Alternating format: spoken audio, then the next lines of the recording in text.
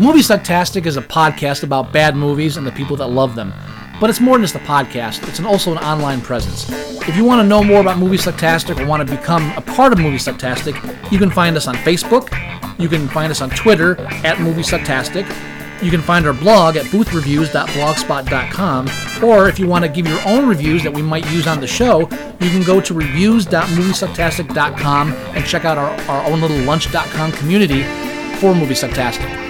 Check us out and become a part of the show, because the only thing more fun than a bad movie is sharing it.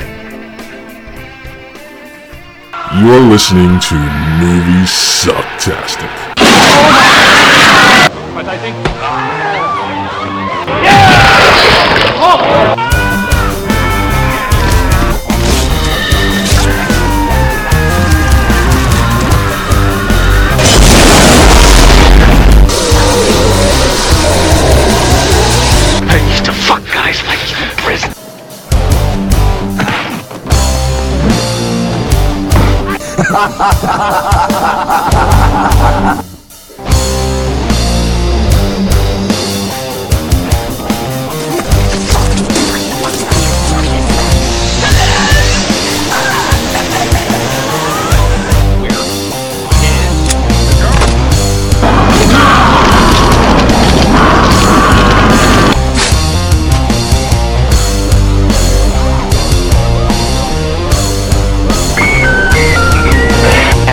Furthermore, you can all go fuck yourselves. We'll do it live. We'll do it live! Fuck it! Do it live! I'll write it and we'll do it live! Fucking thing sucks! Yeah. It does fucking suck. I love the little guy in the back. Yeah. Cause you know whoever does that is mocking him. And that just makes it funnier. I would say poor Bill O'Reilly, but nobody gives a fuck about Bill O'Reilly. That's for another show. Welcome. It is for another show. I got audio for that guy. Welcome to Movie Sucktastic, everyone. This is Joey. This is Scott. And we're here to talk about movies. We're wild Oh, never mind. Excellent. Excellent, Pretty cool man. beginning. I mean, I don't know. You could call that a bad movie if you wanted to. I mean, I think it would fit. You could call most. I hold it dearly to my heart. You could but call it would fit. Yeah, you could call every film a bad film based on some criteria or another. There are very few perfect movies. I mean, I would call Schindler's List a bad film. You would. Yeah, I would. And I supplied you with that review. I think you'd be wrong. I supplied you with that review from William Goldman, who said that Saving Private Ryan. Saving Private Ryan is a bad film, and that completely. I read it, and it's just utter bullshit. I love that article. It's great.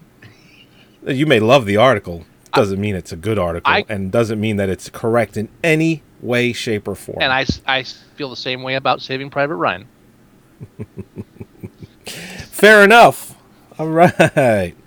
Now, it feels like we've been out of the loop for a while, but I think things are back on track now. We were, because we were gone for like close to a month because you had stuff going on with the new kid coming out, New Edition. Yep. And I had things going on too, and then we just started we got back into it, and then last week I wasn't available to record because I went to the emergency room for something unspecified that I will not go into, because some people might be eating, and so we lost that week too. And so I'm coming up a couple weeks late on this, but I want to start this episode with an apology to Joe. To me, I owe Joey an apology. For those of you, you've already given me the apology, and you don't have to go any further. No. I want this is important to me because we've been doing the show for almost 100 episodes now, getting close to 100 episodes. That's right. And last episode we did, I snapped at Joey. I got a bit too involved in the debate over numbers, which always irritates me when Joey gets into numbers. And so I became a bit louder than normal, and you can tell if you listen back that Joey's just kind of put off by that. And we discussed it afterwards, and I told him I didn't mean to do it, but I realized between that and our other podcast stuff that I think I've got too much anger going, and I'm trying to get rid of. I need to be less angry. I think. I think some anger is good and it adds a bit of spice, but I think lately, with all the pressures and everything else going on, I've been getting a little too angry. So I'm introducing a new aspect to the show. Okay. This is Scott's rage bell. Okay, hear that? What I have is a little bell here. Gotta hit it just right. There you go. So as we record, if something comes up that I feel instills great rage within me, instead of exploding at you or the audience, I'm just gonna hit the bell. And that will signal that Scott's angry, but he's holding back and taking a breath.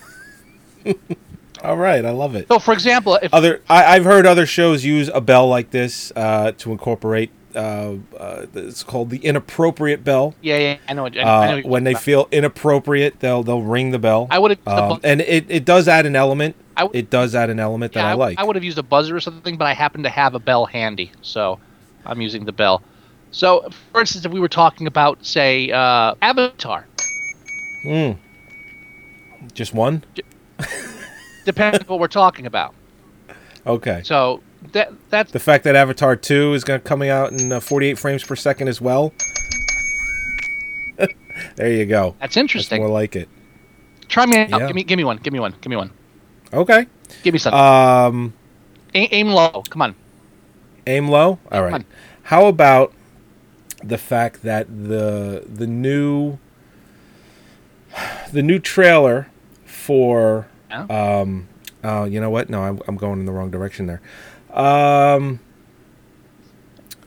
it's hard. How about the court? It is hard when you put me on the spot. I mean, I could go do something other than movies if you. No. If you prefer. No.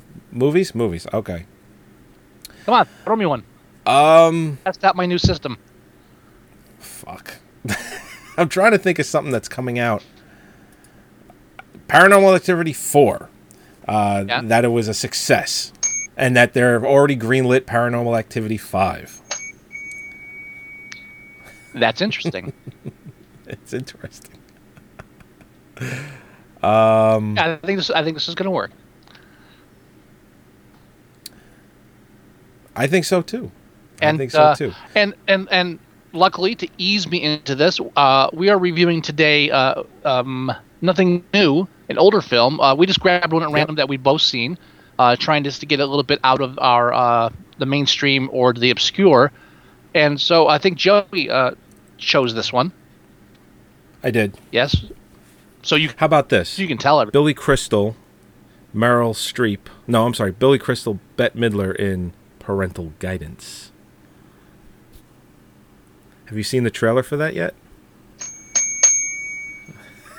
There. No, I haven't. Say no more. I did choose this film, and the reason I did was I'm saying. Or are you gonna? Oh, I thought you said it already. I'm sorry.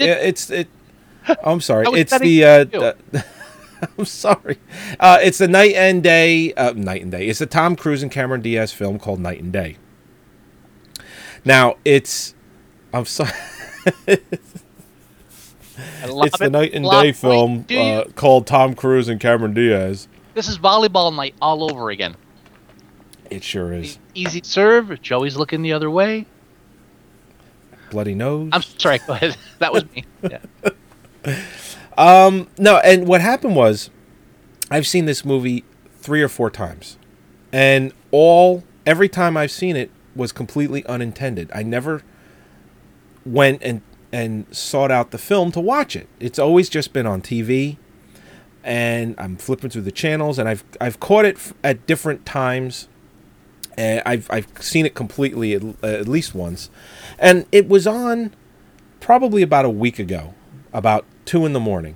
I couldn't sleep, and it was up. I was up, and it was on, and I came to the conclusion that I really enjoy this movie.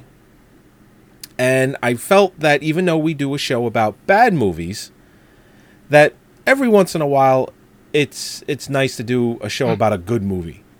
I think this is a very good movie. Well, I don't know about very good. And again, No, it is very good. well, I mean, you if we wanted to, we could make the argument it's a bad film. I'm sure we could pick a bunch of things out. And I'm not 100% happy with the whole thing. I don't think it's what you'd call a perfect film or even a great film. But no, it's not perfect. But I think I'm along the same way where I was acquiring films for my Scotflix database, and I'd never seen Night and Day. And I said, well, give it a shot. So I think it was late at night too. I just throw this one on, and I'm expecting not to like it. So okay, Tom Cruise action, goofy action thriller, what have you, and I enjoyed it. I was surprised too. After halfway through, I was like, what? I'm actually enjoying this. This is actually fun. So and I thought the oh, I'm sorry. No. Go ahead. Nothing else that we can't get into later. Go ahead. Oh, I was just saying, I thought the chemistry between Tom Cruise and Cameron Diaz was actually quite good. I thought the back and forth banter between the two of them, her in the beginning of the film is attracted to Tom Cruise, thinking that it's pretty much nothing more than, playful banter, and just I thought the chemistry that went, specifically Tom Cruise's chemistry towards Cameron Diaz, I thought was very good. I thought it was very good. I thought the way he kind of throws in his dialogue with her it's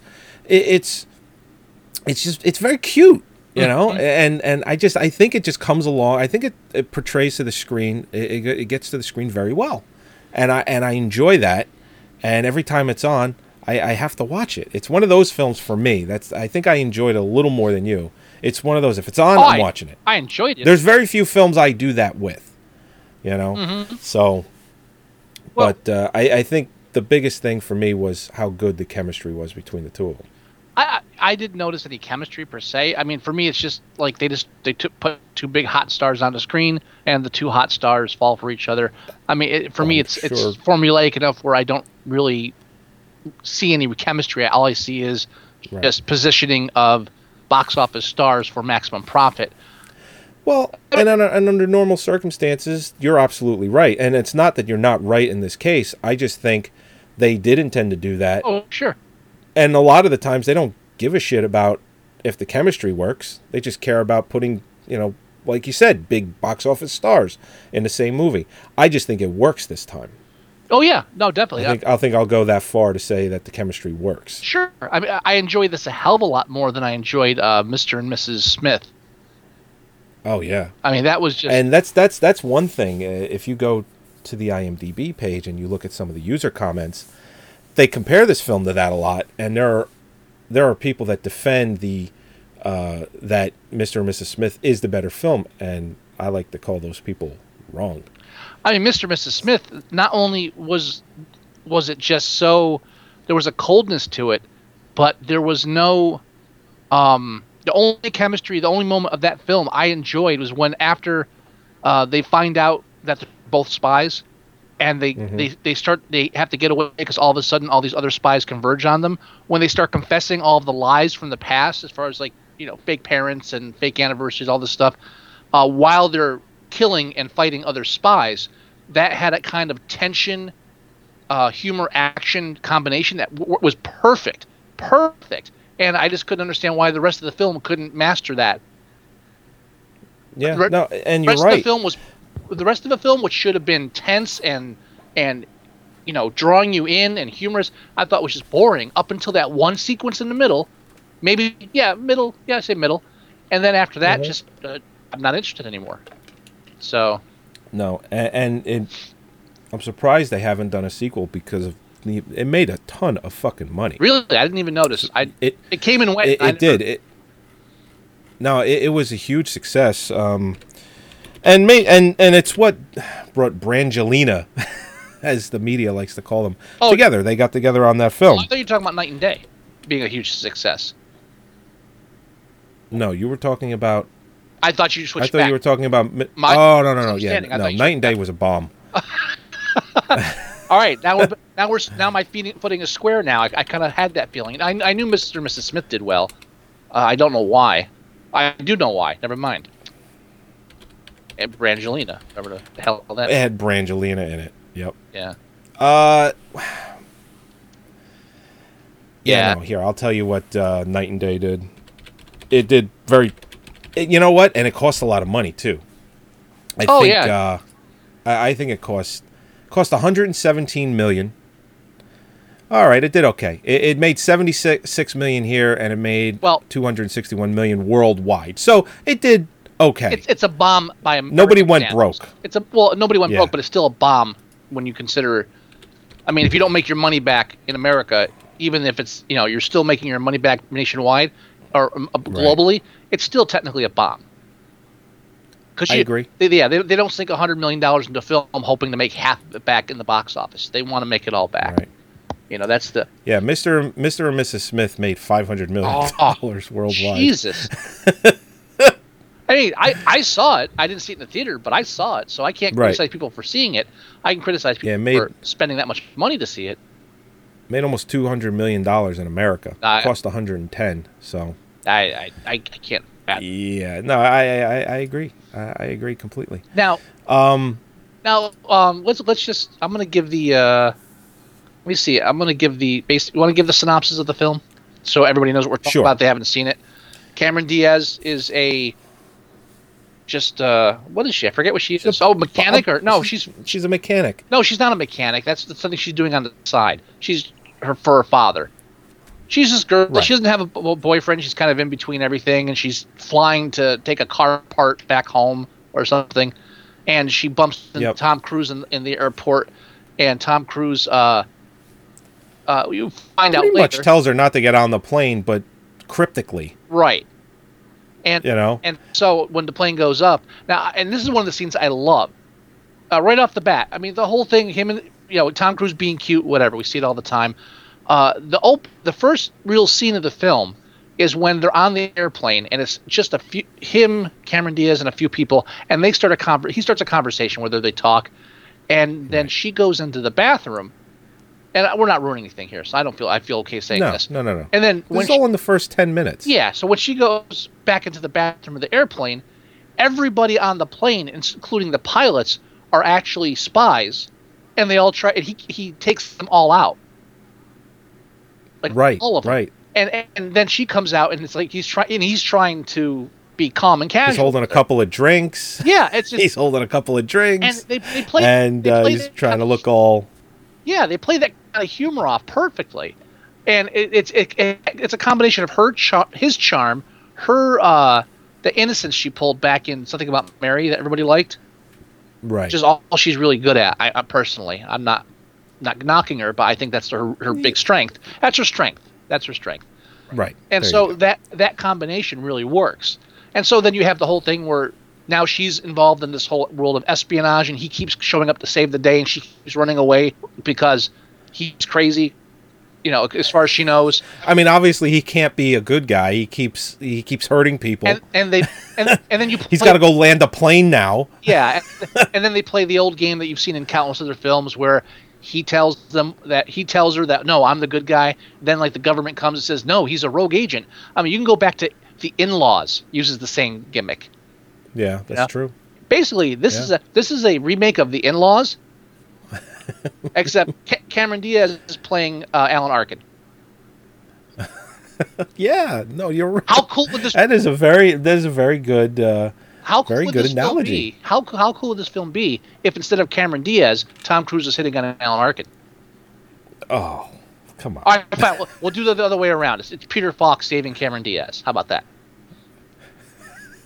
Isn't he dead? Well, we'll make it a few years before this. It's not happening either way, so I don't know why we have to stop. All right. He's dead.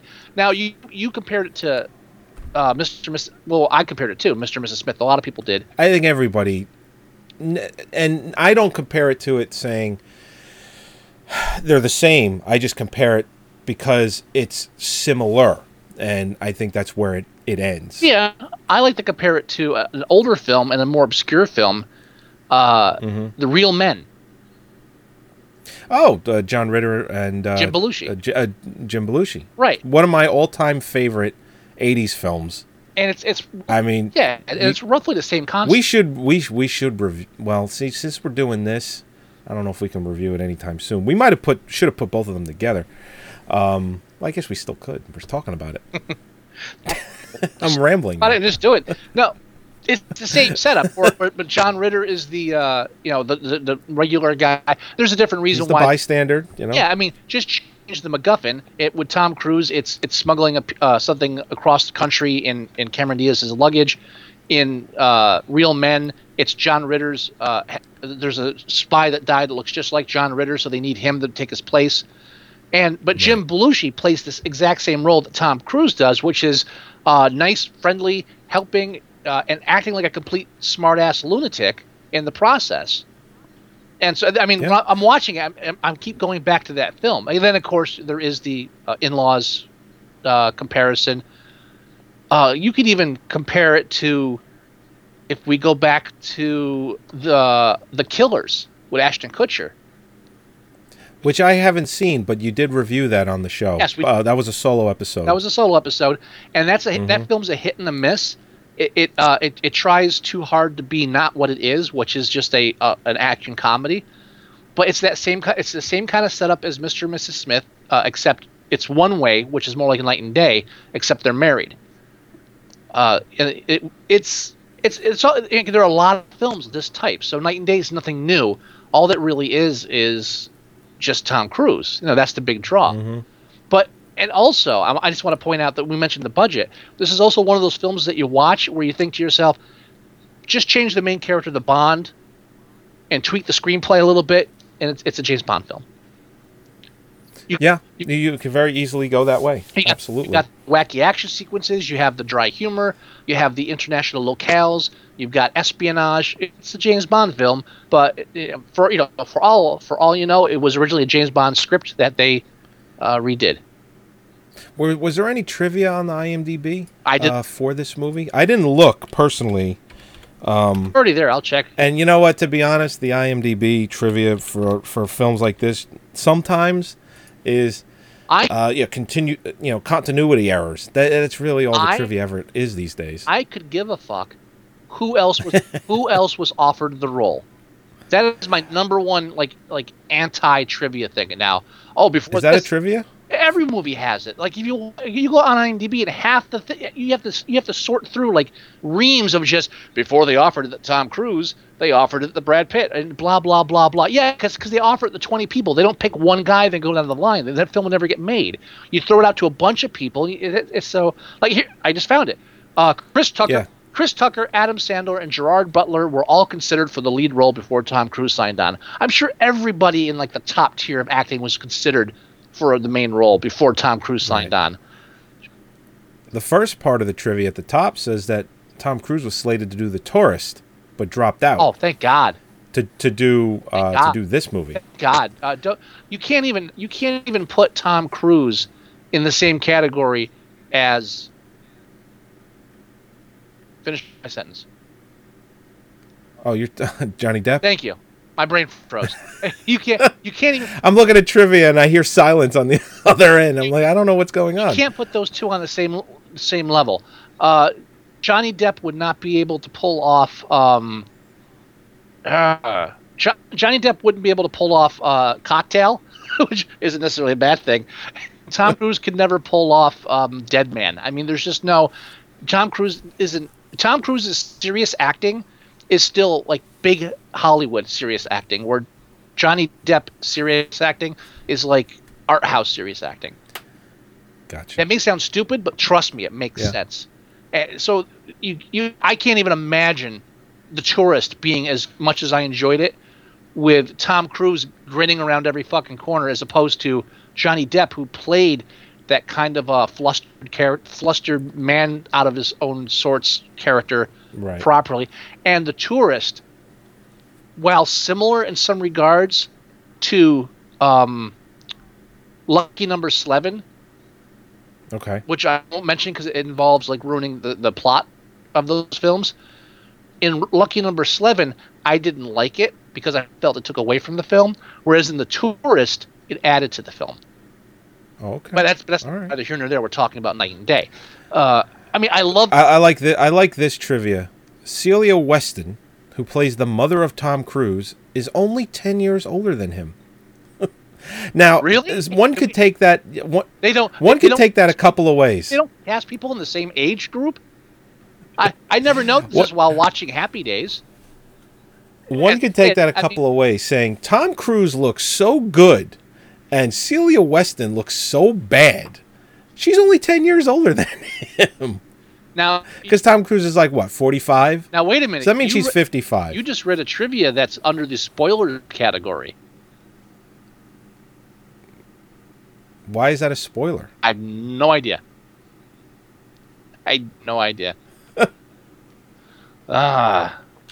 Oh, you know what? I do know why that's a spoiler. Sorry. I apologize to everyone. It's not a spoiler. That it kind of is, because you don't. That reveal doesn't happen till literally the last frame of the movie. I find it interesting that Tom Cruise took a pay cut to make this. Yeah, I did see that. He took pretty much half of what he normally gets. And I think that kind of shows in the film, because I say this often. I know you do too. But when you watch a film, and sometimes you get to say to yourself, "They're having a ball making this movie." Yeah. It was like the same feeling you got with Cabin in the Woods. It's like everyone Drive Angry. You watch Drive Angry. Example. Everyone involved in this film is having a fucking ball. So every day on set was fun. Yeah, and I get the same feeling. You just get a feeling that Tom Cruise is just enjoying the shit out of just running around, acting goofy and all, James Bondish. I love the car chase sequence where he's on the roof of the car for most of the car chase.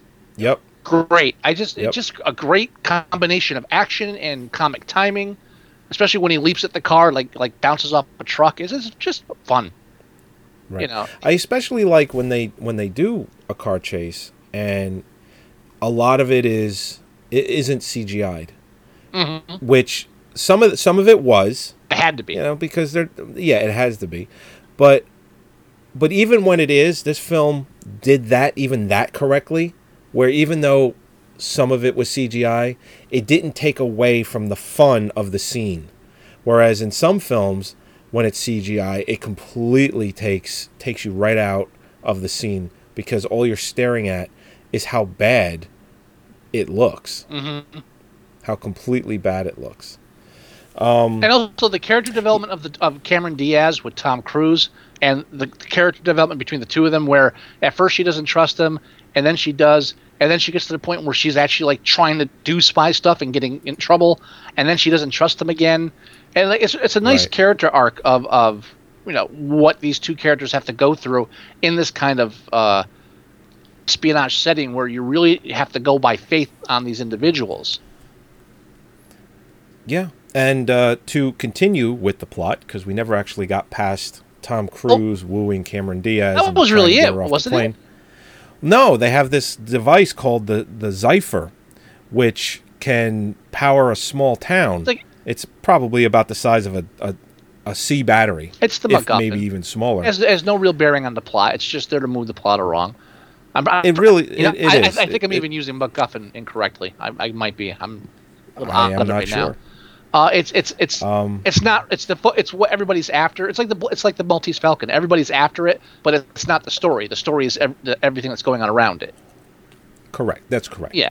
But I just was surprised that I had fun. It was just a fun movie. I'm sure I could go through and pick apart small things. I didn't care for the sappy ending. I thought I would have liked the ending a bit less romantic and a bit more wacky.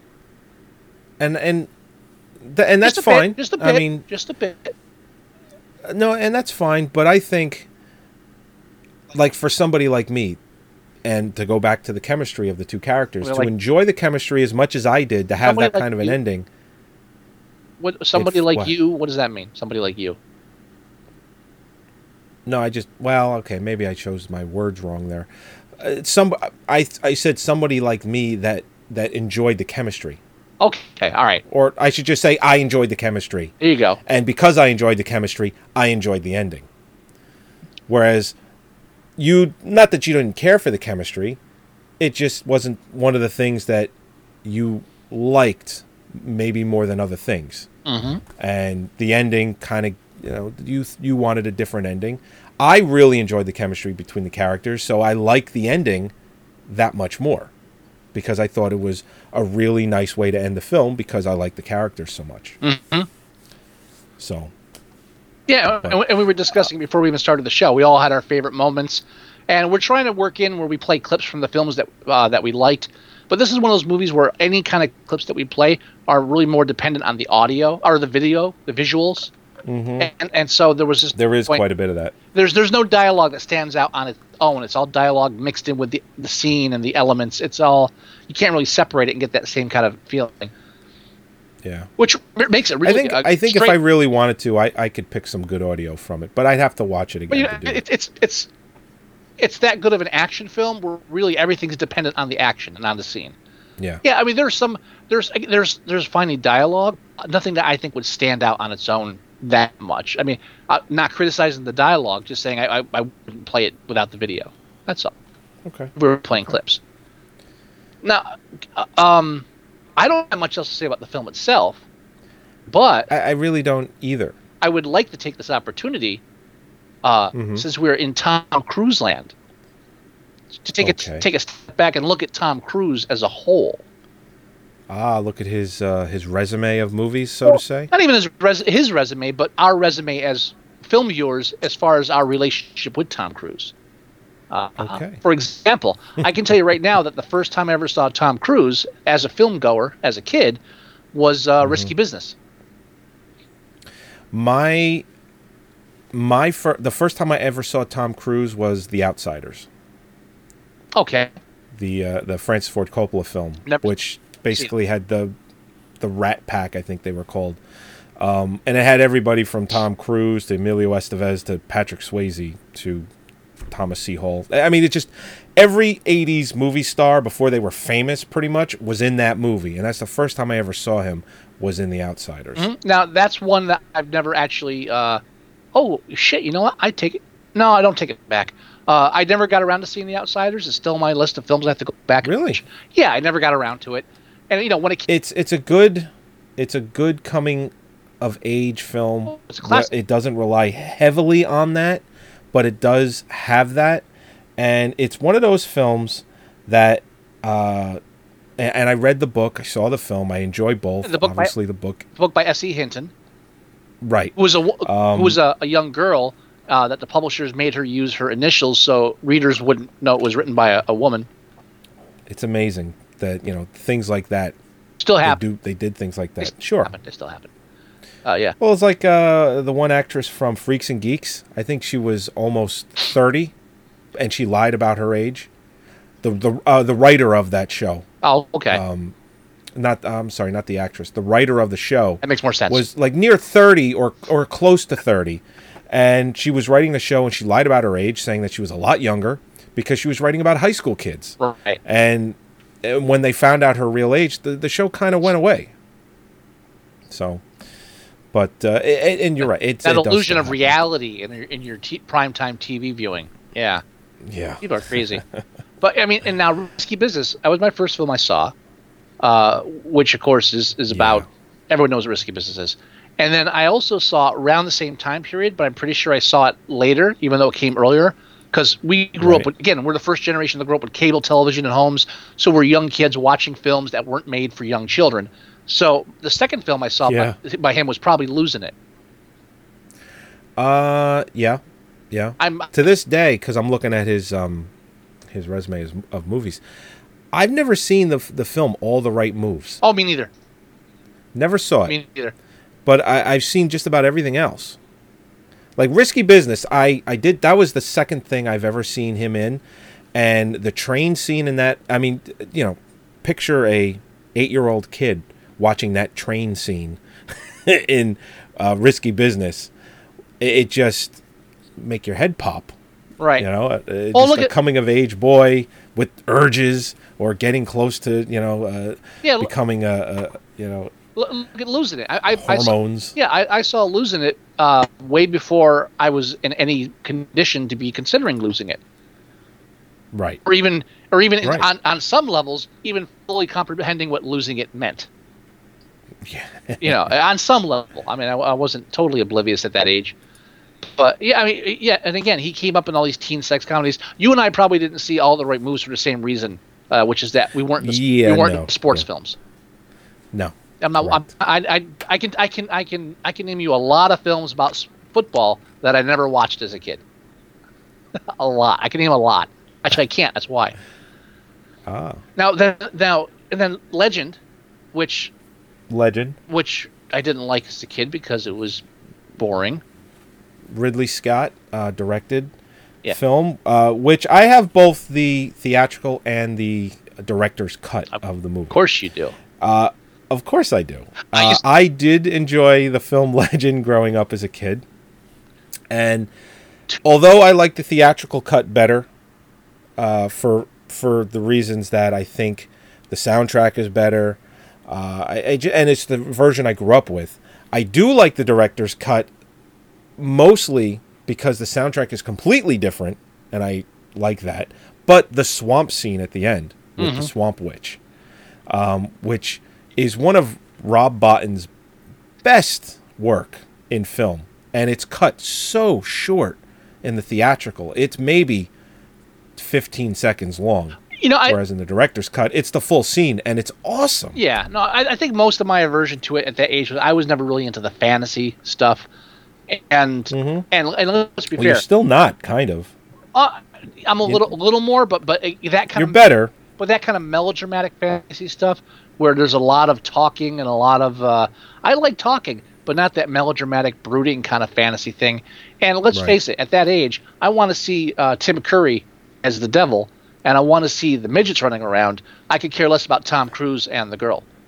Right. I really could. Oh, they killed a unicorn. Great. That's that. I'm just. How come the devil's not running around beating people up? We have. Well, that's the thing. We have the devil in a film, and he's eating dinner.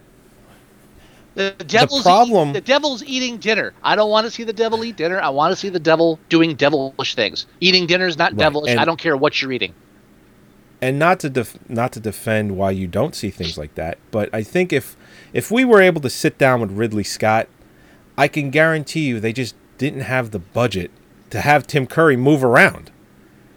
Because of what he was wrapped in, like the fake fucking muscles and the red skin and the fucking the hairy fucking legs, whatever the fuck those are called. I can't remember for the life of me.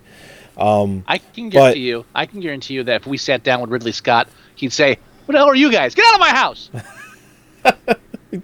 Have us arrested. Yeah. Especially after we told him we liked Tony better. But anyway, This is my table. What are you guys sitting here for? this is a very expensive table. Get the fuck off of it. It's fucking teak. Who let you? Who let you in? No, I think Tim Curry, he was restricted to the costume and the makeup. I can guarantee you they probably had a better script for him, but he couldn't do anything. I'm not criticizing. They just didn't have the budget. I'm not criticizing the film as much as saying what my shortcomings were as a film goer. As our good friend would say, who we interviewed earlier, I wasn't a good audience for that film at the time. Now, Color Money, I saw much later when I took a film theory class on Coppola. Okay. No. Not Coppola. Scorsese. Thank you. Scorsese. It's pronounced Scorsese.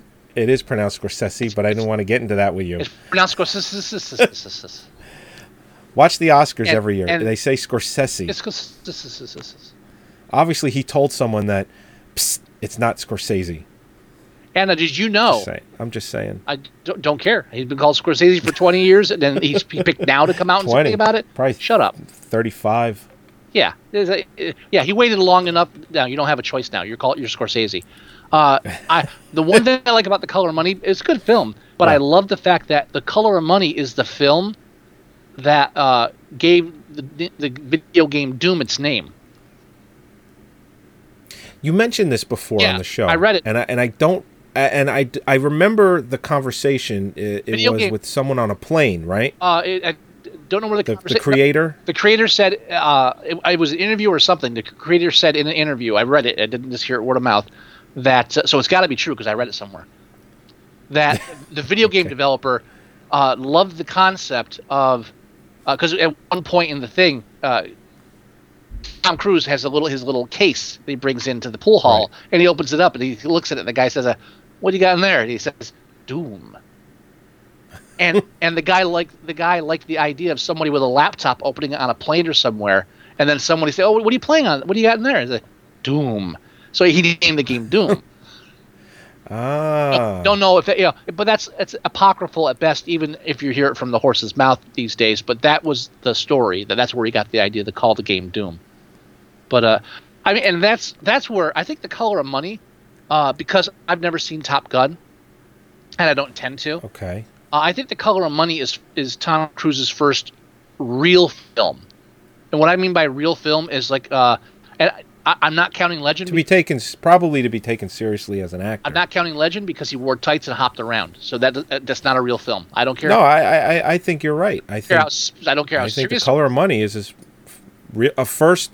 Let's put it this way: a very serious leading actor, very serious director, yeah, and a very serious leading actress, and not a positive. And Mary Elizabeth Mastriantonio. Yeah, and all of those combined equaled a real acting job for Tom Cruise to show his dramatic chops. Not only that, but it was a main role, but it wasn't the lead, technically. Correct. And it wasn't a completely likable role.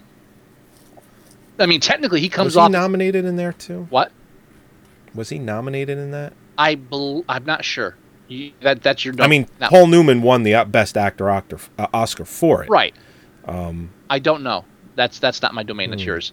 But I mean, yeah, it was the first time he played a character that you didn't like root for by the end of the film, and so that showed that he could pull that off, And then of course he followed that up with Cocktail.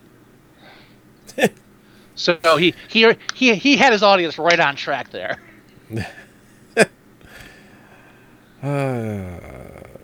Well, it's amazing how profitable he is. Maybe not in America so much. Mm-hmm. He kind of never was. He's had some hits here, but outside of here, he is just a fucking gigantic presence on the screen. Oh yeah, his movies make tons of money. That's why actors like Arnold Schwarzenegger, Stallone, they made okay money here, but in Europe or just outside of here, the reason why they always commanded anywhere from $20 to $30 million a movie, which is ridiculous, is because of how well the movies do outside of the United States. Sure. Or North America. I need to go back. And Tom Cruise is one of those actors. Yeah, I need to reiterate. The reason that Legend is not a real film is that, as far as I'm concerned, if you're in a real film, that means you can wear your costume to the grocery store and not have them call the cops on you. Tom Cruise walked around. Okay. You know what? I really I like that. If you can't walk off stage, that is, I really like that. Just start thinking of movies, everybody. Right now, you're listening. Seriously, think of, just run a bunch of movies through your head. If that person went to the grocery store, would he be tackled or the police called? Yeah, if you can't leave set. If you say yes, then that. If you can't leave set and go to the coffee shop and then come back without people just thinking you're insane, he was dressed like Peter Pan. Pretty much. Yeah, he was I'm the king of the fairies. Good for you. Good for you, Jack. What? Now the lines blur when you get to say Schindler's List. If you don't want to walk down to the 7-Eleven wearing your Nazi uniform, I'll give you that. But if you take the patch off, then you're just dressing warmly. But at least people might ask you first, you wearing that for a reason? I don't know, maybe. Is that wool? That doesn't look very comfortable. I'm not saying it's a perfect guideline, but I'm saying it's close. Right. Okay. Close. Cocktail. Yeah. Okay. That's him going. That's when all of a sudden everyone's offering you money after he's popular in Risky Business, All the Right Moves, Legend, but then between Top Gun and Color of Money, suddenly he's the shit. So that's when it's everybody's offering. It's Cocktail, I'll do that. Nah, that was a bad idea. All right. And then Rain Man. Which again, and again, he's following that track. He's not a bad guy, but his character isn't totally likable. So he knows how to play. He's not just playing your everyone loves me. He's not Bruce Willis through the first half of his career. You know, Born on the 4th of And, July. Well, but Rain Man goes on to win Best Picture. Sure. Dustin Hoffman was Best Actor. You get what's his face, Barry Levinson for Best Director. I mean, it wins, 4 Oscars. Just Well, does really all right. well. look at it. I mean, he's nominated for Best Supporting and loses. I got. And he had this string of films that he did, which we'll get to, where he was nominated, lost. That's what I want to point out. Look, I mean, check this out, because I mean, if you think about it, he does Legend. He's King of the Fairies, and then Right, Top yeah. Gun gets him a lot of attention, and Color Money does good. Then he does Cocktail and falls flat on his face, right?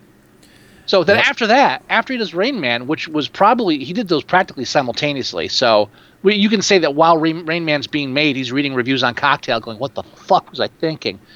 Yeah. In quick succession, he sticks to historical and military/dramatic. He does Born on the 4th of July. He does Days of Thunder. He does Far and Away. He does A Few Good Men. He does the Right. the Firm. He kind of breaks away from the history and military. Then he finally gets out of there. You got that 4-run stretch where he's basically picking Oscar films one after the other. This is an Oscar film. This is an Oscar film. This is an Oscar film. He's like Cary Grant. Well, yeah, I He's mean, like- I think after, Yeah, he's like Cary Grant. Every film he's picking because okay, this is gonna be my Oscar film. well, yeah, I think after The Color of Money, where he got a little bit of that taste, where he got that little taste, and he's like, Oh, no. well, I'm gonna, like you just said, he's started picking scripts that he thought he could, No. get nominated for. No. After Color of Money, he saw The Money, and then he did Cocktail, and then after Cocktail, he said, "Okay, let's go back to Oscar mode." See, here's the thing, and again, I don't know. There's He could have made Rain Man first and then Cocktail. They came out the same year. They were just released at different times. But I think I'm positing that since there's a 2-year gap between Top Gun, Color of Money. maybe Color of Money. There's Color of Money and Top Gun also 86. They're both made around the same time. Yeah. There's a 2-year gap between the two where suddenly he's mulling over scripts. Suddenly it's okay. Now I'm in demand. Now I have to, I guarantee he's changing managers at that point. And when he picks Cocktail and Rain Man almost the same time period, it's almost like you're weighing there. Okay, big name star. This is the money where they're offering me a lot of money. Weigh it out. And then when he starts reading those Cocktails reviews, it's like, yeah, fuck this Oscar realm. That's my theory. I don't have any proof to it. Okay, all right. I'm just reading the tea leaves, sir. I'm just reading the tea leaves. There you go. And I'll admit, Days of Thunder, Far and Away, A Few Good Men, never seen them. I've seen all three. A Few Good Men is No desire. the better of the three. They're all different, very different movies. Sure. But as far as being the most enjoyable, I think A Few Good Men. Now, The Firm. Oh, That's the same summer that Jurassic Park came out, and I specifically remember The Firm because Jurassic Park was pretty much ruling every single weekend. Number one. Every weekend made the most money, was number one at the box office. This is the film, The Firm, and don't ask me why I remember this. The Firm knocked Jurassic Park out of the number one spot. Yeah. And it was the number one spot. It made about $30 million in its opening weekend, which was, in 1993, huge, because the biggest opening weekend in movie history was Jurassic Park about 3 weeks earlier with $50 million. yeah. So movies were generally only making anywhere from 30 to 40, and then Jurassic Park did 50 in its opening weekend. So to have this movie do that was just a monster success. Yeah, all I remember about The Firm What was that? is that the soundtrack was just a piano. And that for percussion, Dun, dun. the piano player would beat the side of the piano. Dun-dun-dun-dun-dun. And then whenever there were Yeah. chase scenes or tense scenes, he would like bash his fists against the piano, against the keys. And I remember this because I was working at a projection booth at the time, and I was working 2 jobs for no other reason than I was stupid. And so I'm in the projection booth. It's a 3-hour film running off of a platter, which is like a giant 8-track tape. Now it's all digital. But back then you had huge the whole film's on one big reel feeding out of the center. I'm sitting there like it's like 1 a.m. last half hour of this goddamn film because there's 2 idiots in town that got to see The Firm, even though it runs to like 1:30 in the morning, and I'm trying to take like a 1-hour nap in the projection booth before I go to my post office job at 2 in the morning, and all I'm hearing is ding, holy shit. It's just reverberating. I still have nightmares. About that. Now, it's funny you should mention about, say, and I know you use it as an example, not that it was exact, that 2 people wanted to go see The Firm at 1 in the morning or 12. Yeah. Now, because you worked in a theater, and it made me think of the question, if no one shows up for the showing, do they have to show the movie? No. Why would you do Or that? can you go home early? I can go home early. If it's the last showing of the night, it's let's say a 12:30 showing, nobody bought a ticket. Do they even show the movie? No. There were plenty of nights where I'd be there, 11 o'clock showing, and one son of a bitch would come in. Holidays. I used to manage a theater by myself where I would manage it and run the projection booth. It was a 1-screen theater. Okay. I'd be there holidays, and like people would come in. Yeah, Christmas Eve. I worked Christmas Eve at the movie theaters, and it got two people would come in. Yeah, you're here to see the movie. So, oh, good. Oh, good. I was hoping I could sit out here for an hour and a half longer. Thank you. And now movies fucking open on Christmas Day on purpose. Oh, they did it back then too. I mean, but also now they don't have projectors. No, I think it was rarer then, but now it's kind of like a fucking event. Well, for the small mom and pop owned ones, yeah, because they were in smaller towns, they knew nobody would come out. Now these bigger ones, like this year's Christmas Day film is Django Unchained. Django.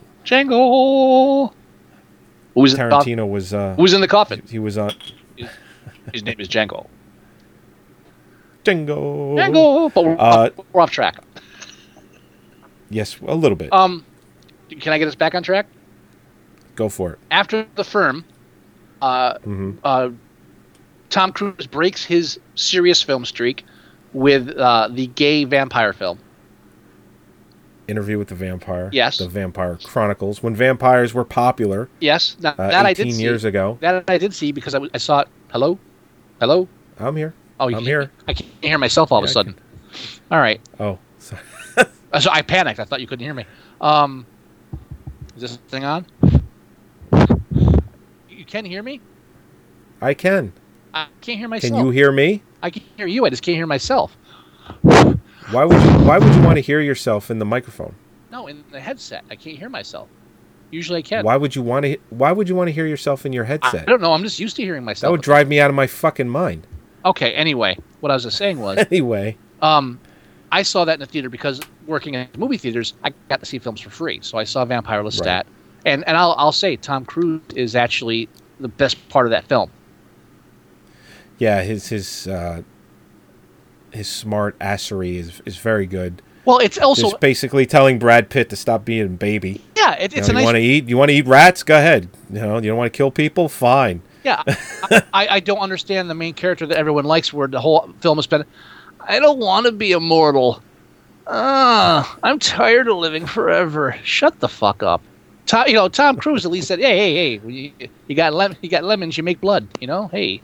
Oh, I got to sleep during the day and go out at the most interesting part, the night. I was doing that at that time as opposed to working a film projectionist. I was a vampire. Right. I wasn't bitching. You know what? When it first came out, it got not a lot of shit from me, just because it's like, oh, another fucking vampire movie, vampire this. It's kind of like the Breaking Dawn, Vampire, Chronicles, all this shit that they come out with now, where I don't think 20 years from now we'll look back and look at the Twilight films and think, all right, it's a lot better than I thought. It's not. It's going to be shitty 20 years from now. Whereas the Vampire Chronicles, the Interview with the Vampire, you look back at it. If you look back at it, it's a lot better than I remembered seeing it back in 1994. It is a much better film than I remembered it being. I will never look at the Twilight series or just about any vampire film that comes out nowadays 20 years from now thinking, you know what, that's a lot better than I remembered. No, because they are shitty films this is a lot better than I remembered. That's like comparing Frank Langella's Dracula to Love at First Bite. There's Come on. it's a different time period. It's a different type of film. Now, you know what? If we go through every single film of his, it's going to become a 3-hour episode. Are there any specific films in his list, barring the Mission Impossible series? I don't want to talk about that at all. Okay. Are there any of his films that you want to talk about briefly? I mean, off the top of my head, I want to bring up War of the Worlds just so I can repeat the one thing that you know what I'm going to say.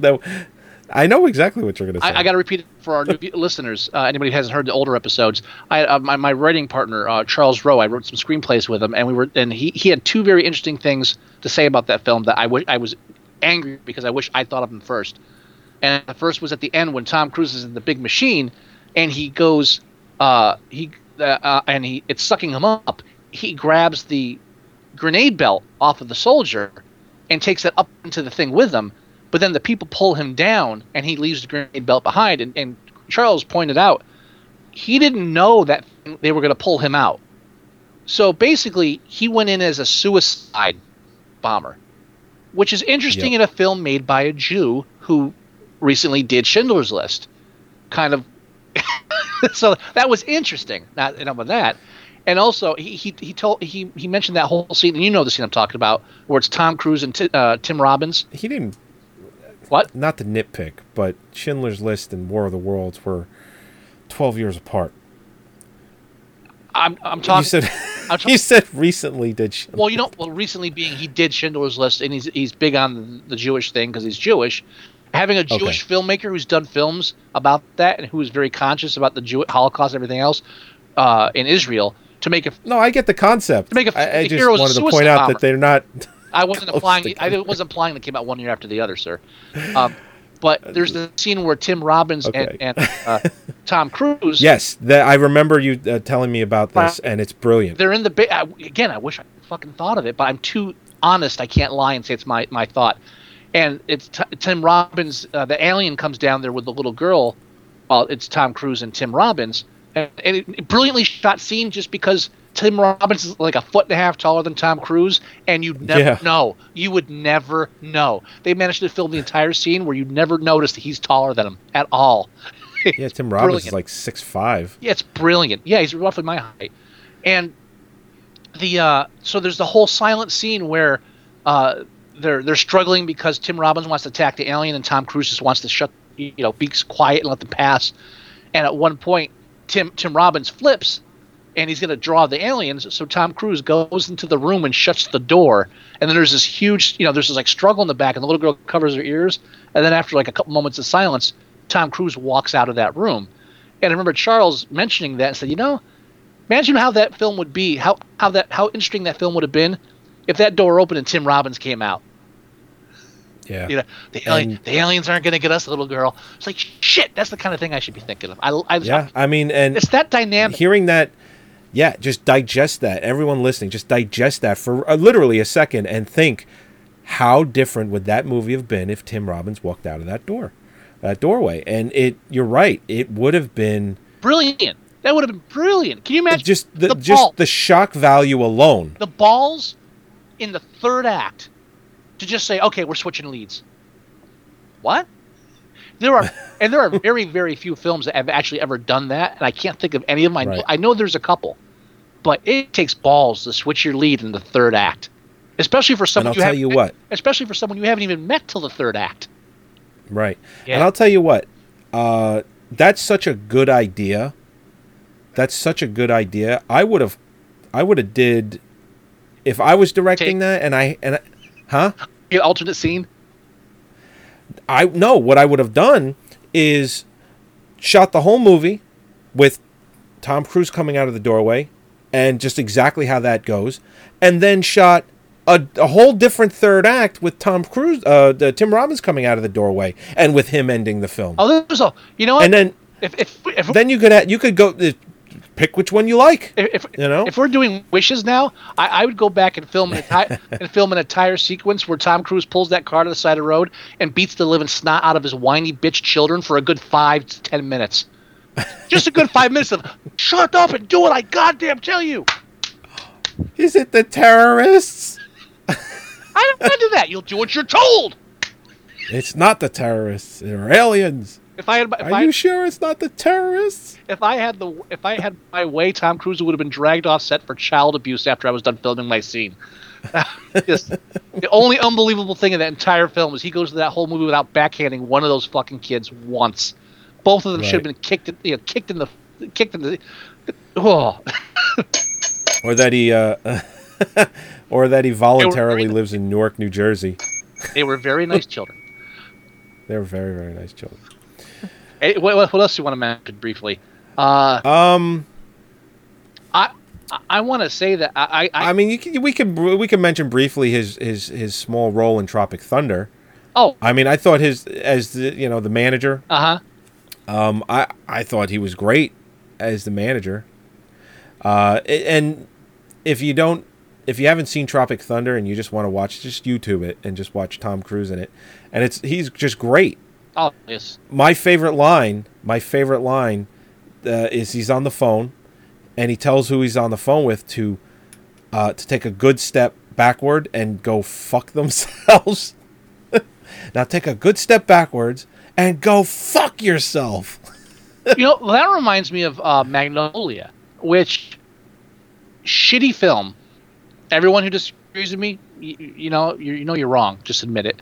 I disagree with you. You're wrong. You know that Magnolia is 3 or 4 great films that were cut up and shoved into one movie because everyone thought what's his name was a fucking genius.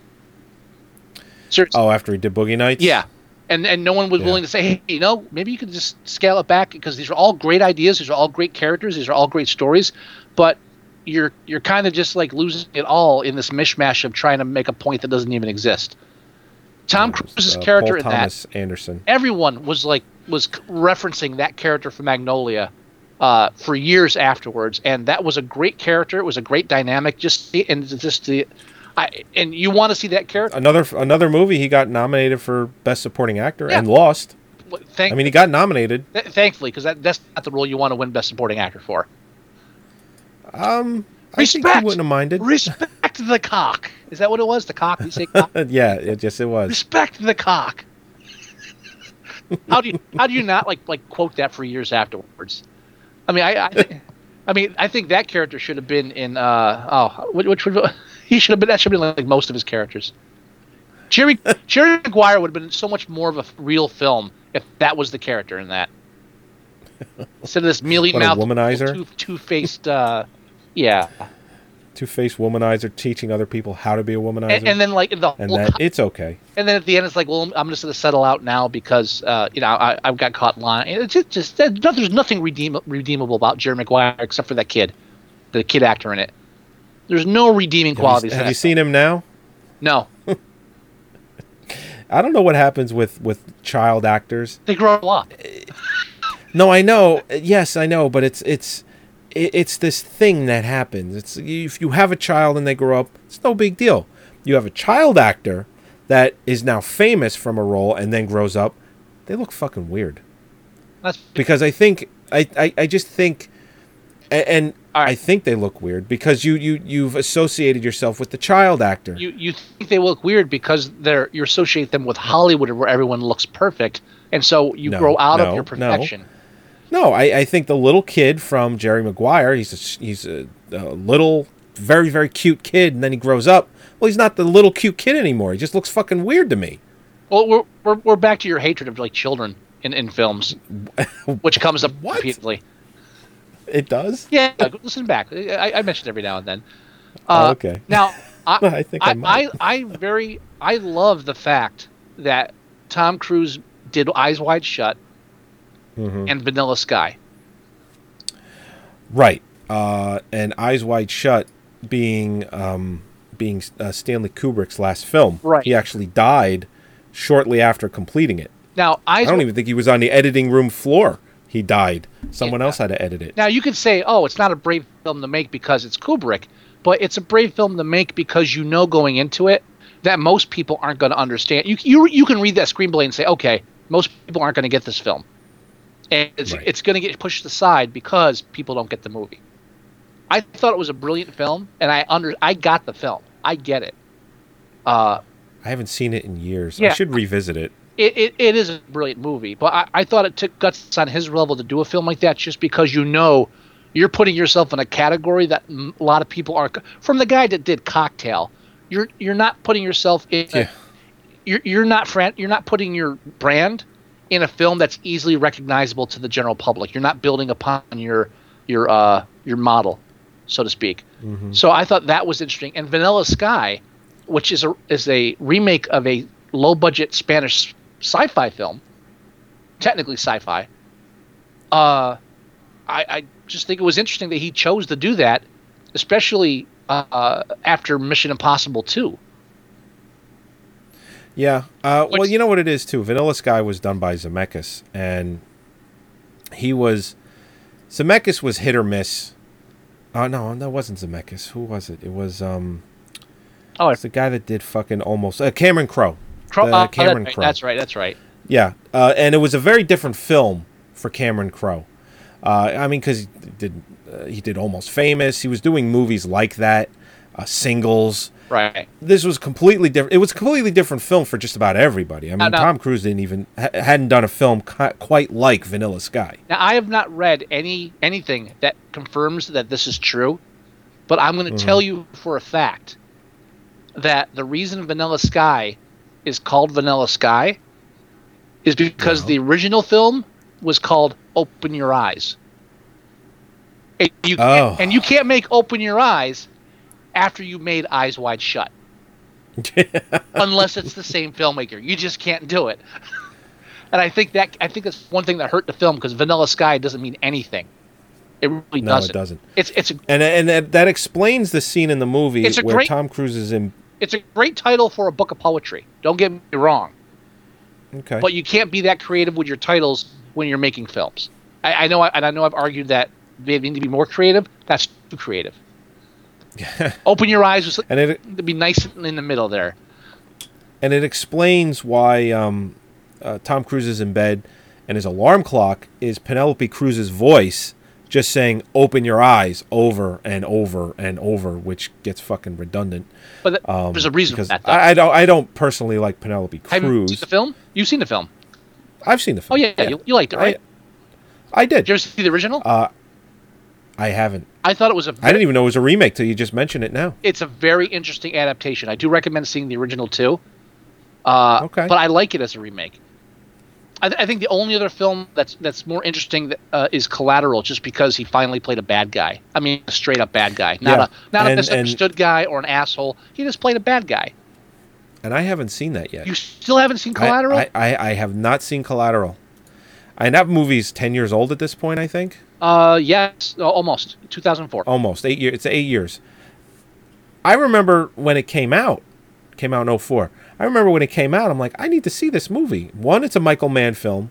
I tend to like Michael Mann stuff. Mm-hmm. Two, Tom Cruise, completely out of his comfort zone, plays a bad guy. And I said, I need to see it because of that, too. Yeah. And 8 years later, I haven't seen it. Back when I had time to watch shit. Yeah, right? I still hadn't seen it. So. But, I mean, I think his most interesting films that he does are the ones that aren't so mainstream.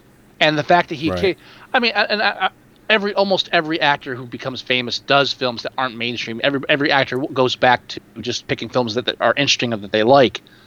But when you think Tom Cruise, you really think just like the Ray-Bans and Smile and franchise. Mission Impossible. Right. I mean, and it's interesting that he's maintained. When you look at like the Bond films, you have all these guys that get out of the Bond films. Oh, I don't want to be typecast. Here's a guy who's created his own franchise and cast himself in the role of the lead of the franchise, and throughout sequels to the franchise has done a variety of different types of films in between. Everything from sci-fi to art house to serious to Tropic Thunder. Yeah, he's literally visited every area. Now I'm looking at his I don't know about resume. every area. Close. Well, let's see. He's got Victorian with the vampire film. He's got sci-fi. Yeah. He's got action. He's got historical. Obviously, he's got military. He's got sports. What's comedy? Romantic comedy. with Tropic Thunder, he did straight comedy, even though he's just a supporting role. I think he's kind of visited everywhere. He has not done a straight horror film. I don't Straight up horror movie. The closest you would come would be War of the Worlds, and that definitely doesn't count. That's sci-fi. Well, I'm looking at his resume. It's funny you should mention that. He's announced to be in the new Van Helsing film. Oh, and I would That is imagine not a that horror film. that could fall. It could fall into the category as horror. that's a horrifying. Depends on what they do with it. I mean, it comes back as an R-rated film. Wait, repeat then, that again. Repeat yeah, that again. it'd probably fall in it. What film is he going to be doing? Van Helsing. This is a film that's not even 10 years old, being rebooted. Reboot. You could say he's even done a musical with Rock of Ages. I was just about to say that. I want to see Jack Reacher. That second trailer Yeah, sold me. first trailer was The first one, too ambiguous. well, the first one I thought, okay, this looks interesting. You know, it looks like it'll be a good adaptation. And then that second trailer, I don't know if it's the style of music that they use to really tie the scenes together, to really push his character. But that second trailer just sold me. I'll be even. Now I'm all over it. I want to see it. I'll even tell you why you like the second trailer better. The second trailer is Tom Cruise. Okay. I mean, it's Okay. I mean, people like to say, that, like Christopher Walken, I'll watch anything he's in, et cetera, et cetera. Tom Cruise has, just like Walken has his stance and his delivery, just like other actors, like how Man on Fire, Denzel Washington. How Denzel Washington. Denzel has the over-the-shoulder look. How Schwarzenegger has the. Right. Every actor's got like shticks that you just enjoy watching because you're used to them. And Tom Cruise has that humor, that impish humor that was shown in the trailer. He has that serious, straightforward drama voice, which is in the trailer. And he's got that kind of action voice or action attitude, which is in the trailer. They showed all the sides of Tom Cruise in that trailer, and those are all the sides that made you like War of the Worlds, or they made you like Valkyrie, or they made you like Night and Day. Those are the sides of Tom Cruise that everyone likes. So they showed them in that trailer. That first trailer, you didn't see those. You just saw Tom Cruise. Well, this looks lame. Now you're like, oh, it's Tom Cruise in it now. Personally, I think that's what the appeal is of the second trailer. I'm not saying it's a bad movie or that the film doesn't stand on its own, but this is just that kind of film where some of the audience is going to be fans of the original novels. Majority of your audience is going to see Tom Cruise. That's it. No, true, very true. That's just my theory. Thank God they're Mission Impossible 5, Van Helsing, and All You Need Is Kill. What does All You Need Is Kill? That's an interesting title. I did see that. A soldier fighting in a war. Colonel Bill Cage. A soldier fighting in a war with aliens finds himself caught in a time loop of his last day in the battle, though he becomes better skilled along the way. It's a time travel movie with aliens. Oh, it's based on a Japanese novel. Now I'm interested. Oh. Now I'm interested. Coming out March 2014. If you look at the poster, it looks like Gears of War. Yeah, it kind of does. Yeah. Now I'm interested. Based on a Japanese novel. It's got like 5 screenwriters. Wow. That's not good. That's not good. And that screenwriter's done nothing. Dante Harper done nothing. Joby Harold has done. Okay, Roberto Orci. Yeah. He and Christopher McQuarrie. Yeah. I mean, come on, though they're veterans. Give me something they did that I like. Christopher McQuarrie, Way of the Gun. Way of the Gun, Usual Suspects. He wrote The Tourist. He wrote Jack Reacher. Christopher McQuarrie, he's he's a veteran. I see Cowboys and Aliens in here. But not by one of them. McQuarrie. By one of them. And Roberto Orci, he The Island. okay. See, a lot of these guys Orci. are fixers. They're Yeah, fixers. Roberto Orci, he Mission Impossible 3, he Star Trek, the original Star Trek, both Transformers films. He's the one that wrote Cowboys and Aliens. Yeah, I gotta. Yeah, But you know what? He's doing the new Star Trek film. He's doing the new Spider-Man film. He's doing the new Van Helsing. Doesn't mean it's a bad movie, but I got the feeling this is the kind of thing where someone optioned this Japanese novel. They got the film option rights to it. They hired somebody to write the screenplay. They wrote it. Right. Then they hired 2 more people to rewrite it, and then they hired 2 more people to polish it. It's just one of those things. It's which sometimes it's a bad sign, but sometimes it's just how Hollywood works. Well, I'll tell you what. The only thing that the one thing that Hollywood's good at is buying a product and saying, "Good, we bought that because of what it is. Now let's change it to something else because we don't think that'll sell." Now, But here's the thing. Just look at every comic book film made in like the 80s. That's where that comes down to. Yeah.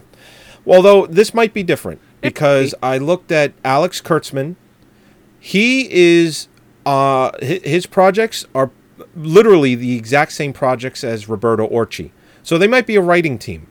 Yeah, that's what I'm saying. Because I'm looking at his resume and it's all the same exact movies. Well, it is, all the way down to the new Star Trek film, to the original Star Trek film. He wrote Eagle Eye, which I liked. But that's why it's a writing team. That's what I'm saying. You get one person that writes that spec script, and then it gets purchased. They option it, and then people at option say, okay, this is good, but we need to make it Hollywood. And so they give it to a writing group to rewrite, a writing team to rewrite, which in this case might be Joe B. Harold and Alex Kurtzman. And then when that's done, they sell that. So, okay, that's good, but we need to polish it. I want to make some changes. Let me give it to my team. And they have their writers on retainer. They send it over to Kristen McQuarrie and Robert Orci. And since you're seeing them on all these other films because they're polishers. They go through and they make changes and they make the tweaks that they know that their guys want because they know exactly what their producers want in their films. They put the formula in there. So definitely, yeah. Well, I'll tell you right now, this Joe B. Harold and Dante Harper, they're the nothing screenwriters, and I'm hoping that because they're so close up to the top, they're not the maybe. I'm hoping that they submitted it and then everyone else below polished it, because if that is the order, then I'm confident it'll be good. That's definitely the order. If it's gone the other way around, where somebody like Roberto Orci or McQuarrie or Kurtzman wrote it, and then you got these 2 chuckleheads polishing it up. First of all, why would you polish up anything that those 3 have done since they're veterans? They're seasoned veterans. But don't forget, too, that doesn't mean the original screenplay is bad. There's a difference between writing a screenplay and writing a $100 million screenplay. Okay. Basically, there's a $100 million difference between the 2 of those. And the thing is, 2 of the 3, Kurtzman and Orci, have written $100 million, $200 million screenplays. I mean, just the Star Trek and the Transformers films alone, the average budget on those films are around $200 million. All I care is that Kate Hawley is doing costume design. That's it. I'm in. What else has she done? I don't know. I mean, great stuff. She's done lots of stuff. Oh, okay, good. No, she's Kate Hawley. She's done Pacific Rim on a Clear Day in the Ride. What am I thinking? She did the Lovely Bones. She did the Lovely Bones. That was costume and wardrobe department. She wasn't the designer. Oh. There's a difference. She gets a pass for that? Yeah, she gets a pass for the Lovely Bones. Okay. The costumes were okay in the Lovely Bones. The main problem with the Lovely Bones is that it painted the 70s as this like idyllic dream world. It did. And that's more Peter Jackson's fault. It made the 70s look like we look at the 50s. And while I'm willing to believe that the 50s were like that, there's no way in hell I'm going to even come close to believing the 70s were anything close to like that. Sorry. No, I haven't. The good old days. Yeah, no. There's the 70s and good old days don't, even for me, and I was born in the 70s. No, that's not the same thing. That was not good old days for anybody. I think Bobcat Goldthwait said it best, that the 70s was the lowest fucking cultural point ever in the history of the planet. Yeah, I think he's right. I think he's right. Well, we went pretty long on Tom Cruise. I think we did. Yeah. I think we did. Off the top of your head, after everything we just said, your favorite Tom Cruise film, the one you'd watch over and over again. Yeah, I'm regretting asking that question now. Well, you know what? I'd hate to be cliche and say night and day, but as of right now in my head, I think it might be night and day. Anyway, all right. Favorite, best serious film, and then best fun film Best serious film. that you'd watch over and over again. You know, I'm real partial to Rain Man. I really am. I'd go. My film snob side is kind of kicking in here. For serious, I'm going to go Eyes Wide Shut, watching over and over again, just because I thought it was a very intriguing film. I probably regret. Okay. I probably take that back in a week, but at the moment I'm going to say that. And you're going with Night and Day for your favorite Tom Cruise fun film.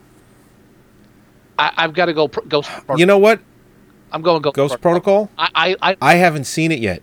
Dude, I loved Ghost Protocol so. I heard it was awesome. It is so much fun. The action sequences, it is so much fun. I loved it. Out of all the Mission Impossible films, first one's okay. Second one sucked. I hate to say it. Right. Fuck. Third one, in my opinion, is the best of the first three.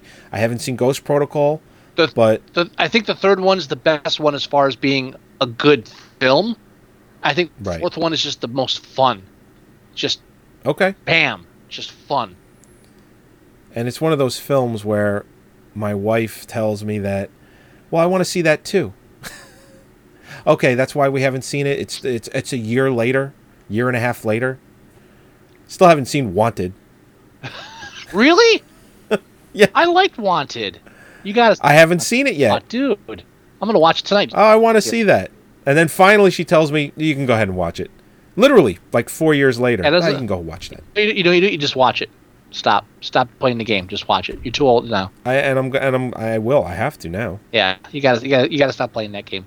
I want to mention before we wrap up the show that as I am a as most of our repeat listeners will know, I am what you would call an my brain is killing me. Aficionado? I am an untraditional student. I went back to college years after I should have actually gone. I'm just finishing up my AFA now in creative writing, moving on to a BFA in creative writing because a liberal arts degree was too useful. So I wanted to get a degree that was really useful. That's called sarcasm. Look that up. And I'm in a class. I'm in a writing group now with a bunch of kids. I guess you could say. I have 20 years on most of these kids, but we're in a writing group and everything, and we get along. We have fun. I've got the same, what do you call it, immaturity as they do, so we kind of get along fine.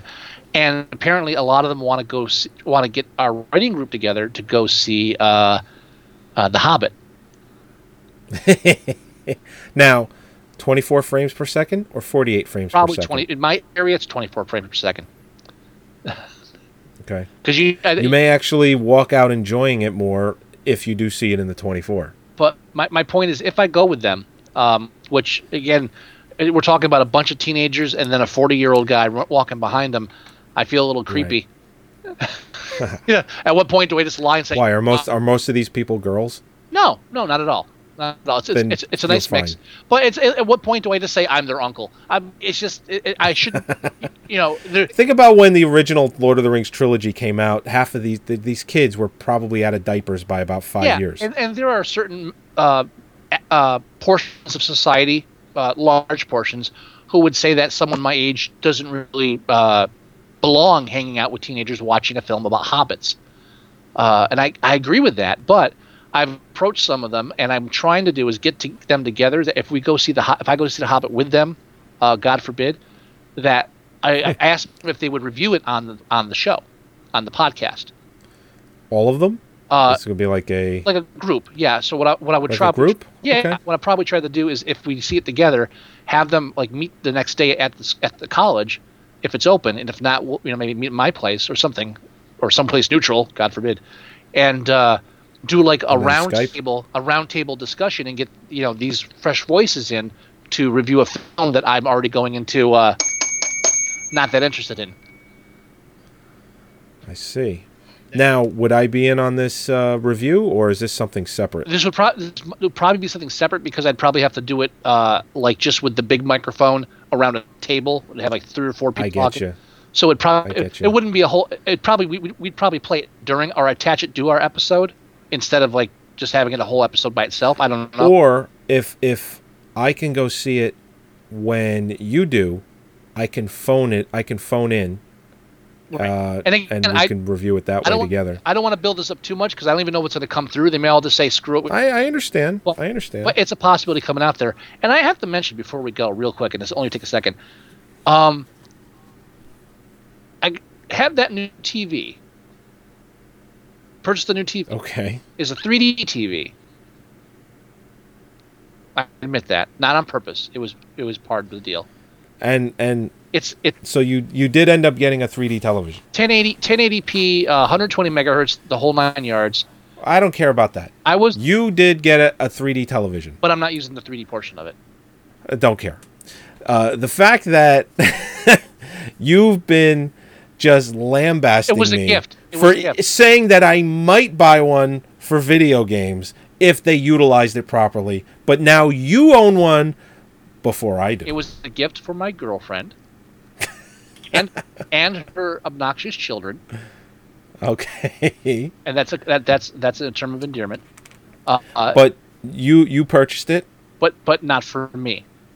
and made the decision that you'd be getting the 3D TV. No, I made a decision on the TV, and I couldn't find the same TV without 3D, so I had to purchase the 3D. You're belaboring a point that I didn't want to get to. But that's my point. No. The fact that by the time I do buy another television, I'll have no choice but to buy one with 3D, and I get kicked in the nuts for it. No. Ignore the 3D part. That's not important. That's not important. All right, go ahead. Totally go ahead. focusing on the wrong part here, Joey. The fact that you were right and I'm wrong has nothing to do with this. So last night on Netflix, Bad Boys 2 is now available on Netflix streaming, and it's one of the it's one of the TVs where you can get Netflix right on the television. It's like programmed into it. It's like an app on the TV. So, right, it's a smart TV. Right. So I put on Bad Boys 2, and it looks like 48 frames per second. It had, you know why? It looked like video, and I can tell you why. Because it's 120 hertz. Yeah. Okay, that needs to be turned off. Really? There's something in these new TVs, the 120 hertz or the 240 or whatever you buy, 480 hertz. It's called smooth motion. Every TV that utilizes this calls it something different. Okay. Regardless of that fact, that needs to be turned off because that speed has not been utilized properly yet. What you need to do is turn that off so that the TV runs in 60 hertz. Okay. Which is what every fucking single TV and monitor runs in normally. And that's why when you watch something like a movie or television and it's running in 120 or 240 or anything above that, it looks like fucking video. Because it speeds up. Now it speeds up. It looks absolutely atrocious. It's fortuitous that this happened to me because I'm sitting there watching this film that I've seen before, and I already know I like the film, and it was actually impeding my enjoyment of the film because absolutely it loses that cinematic quality when it looks like somebody's videotaping it. It really does. Every review. It does that to everything, by the way. Yeah. So every review. Everything. I put a TV show, American Horror Story, or something. Is that what it's called? That new show everyone likes. Yep. American Horror Story. It started up. It's a good show. I started it up, and at the first 2 minutes, I was like, "What is this direct-to-TV shit? What the hell is this?" It looked shitty as hell because it looked like somebody filmed it with their with their video camera they borrowed from the school. Yep.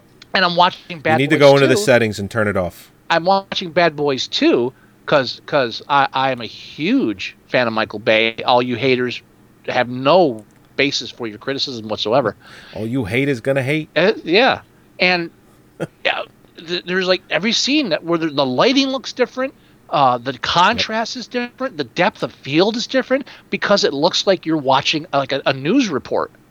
And every I first experienced that with the TV that I got from my parents.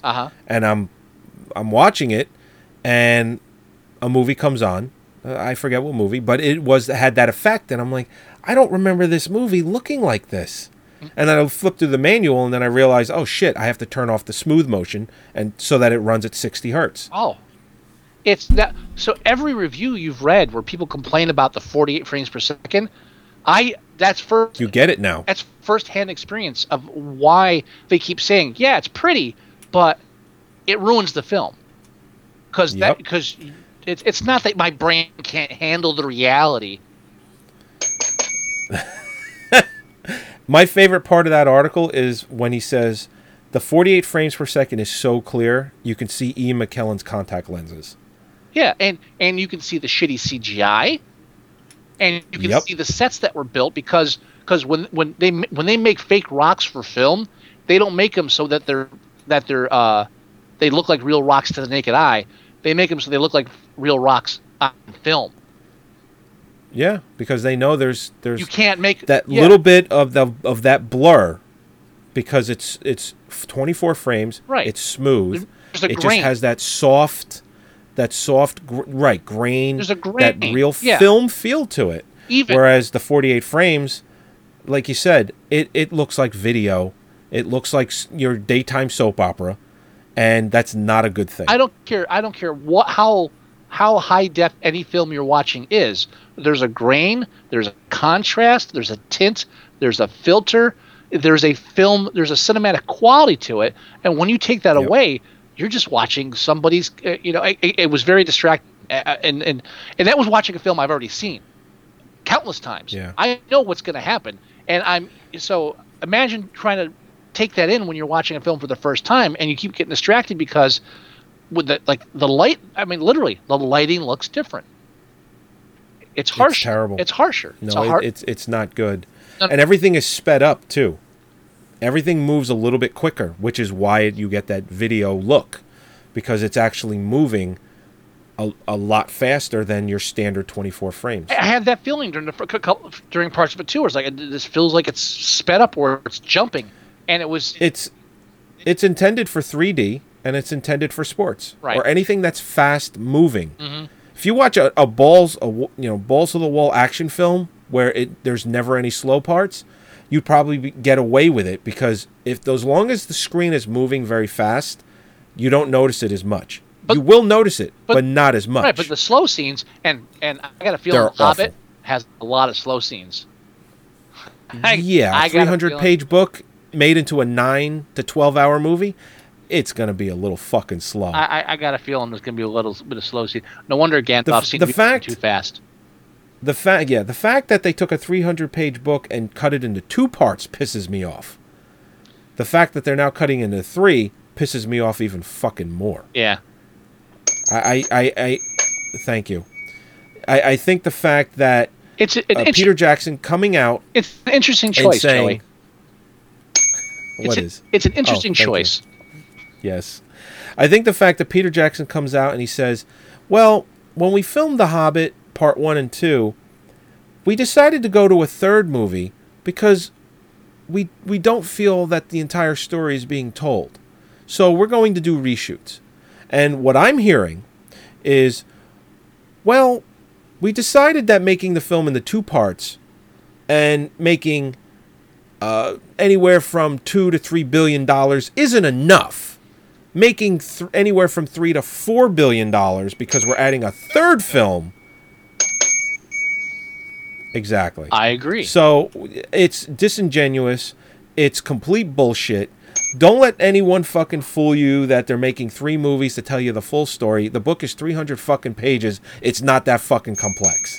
Now, see, when I asked you to help me test out the anger bell before, how come we just didn't launch right into this? You know, I was thinking The Hobbit, and I was thinking maybe it was too soon to do that.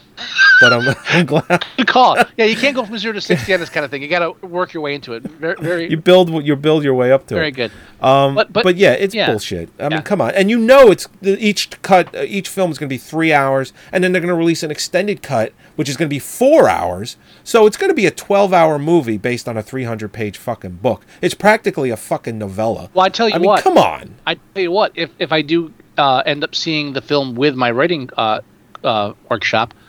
And we do get a chance to see it in 48 frames per second, you'll definitely get a wide spectrum of insight into how that appears to a regular audience and not just film snobs like us. I think I have to see it in 48 frames per second. I know. Just so I can say I did and then never see another movie in 48 frames per second again. I don't know if I can handle being angry for 3 hours straight, though. I don't know if I can handle that. I need to see it in 48 frames. I need to see it in 48 frames. I have to. I have to then prove my point to myself. I'd have to sneak in and watch 5 minutes and come out because I can't imagine sitting there for 3 hours and mentally screaming "what the fuck" repeatedly in my head. I can't bring the bell with me. Yeah. And they'll throw me out. Anywhere from $15 to $20 per ticket to see it in 48 frames. Yeah, I don't think I can do that. Yeah, Quentin Tarantino was being interviewed today, and I listened to most of it. And he was asked if he is for or against these films that are coming out digitally like this, the 48 frames and whatnot. And he absolutely loathes the digital film era. He is a very, very big supporter of film, regular, analog film, not digital. He says that it's more realistic. It's better. You can show your artistic, value to the movie much more. He's not. He does, and I like Tarantino before, but just the fact that I know that he hates digital makes me like him even more. That's because he has not been offered. He has not been offered a piece of the pie. He was offered. He was offered the new Star Wars films, and he turned it down. Yeah, but I mean, it's not his type of film anyway. But you got to think too. It's not like his movies don't make any money. His movies make fucking money. If he really wanted to go digital, he could do it very easily. He just doesn't want to. I don't know what's funnier: Tarantino doing a Star Wars film or Tarantino doing a Disney film. Wait, I know. Tarantino doing a Disney Star Wars film. That's what's funnier. All right, let's wrap it up. Let's. They did offer it to him. All right. And that's why you should be very, very scared. This has been Movie Sucktastic, the angry-free version. All right, everybody. Thank you for joining us. Episode 93. Finishing that up. If you want to listen to any of our episodes, please go to iTunes and do so. Please leave us some reviews. We always like those. Also, go to our website, moviesucktastic.com, or go to our Facebook page, Movie Sucktastic, or you can check. That's right. Or you can check. Yeah, go ahead. No, you can download all our episodes at moviesucktastic.com. You can even the live stream that we're doing right now. You can get that from there as well. You can also download the episodes on our Facebook page. Oh, that's right. You can. Not all of them, but I'm getting them up slowly. Yes. Correct. The newest ones you can download. The older ones come. You can also email us at themovieguys@moviesucktastic.com, and you can also leave us voicemail at 908-514-4470. Please leave us voicemail. Please. Yes, with our dandy new message that we have on there. Yeah, that's right. I keep doing that. I'm sorry. Do you have any wisdom? Okay. Good enough. All right, everybody. We'll talk to you next week. Thank you for joining us. Bye-bye. See you then.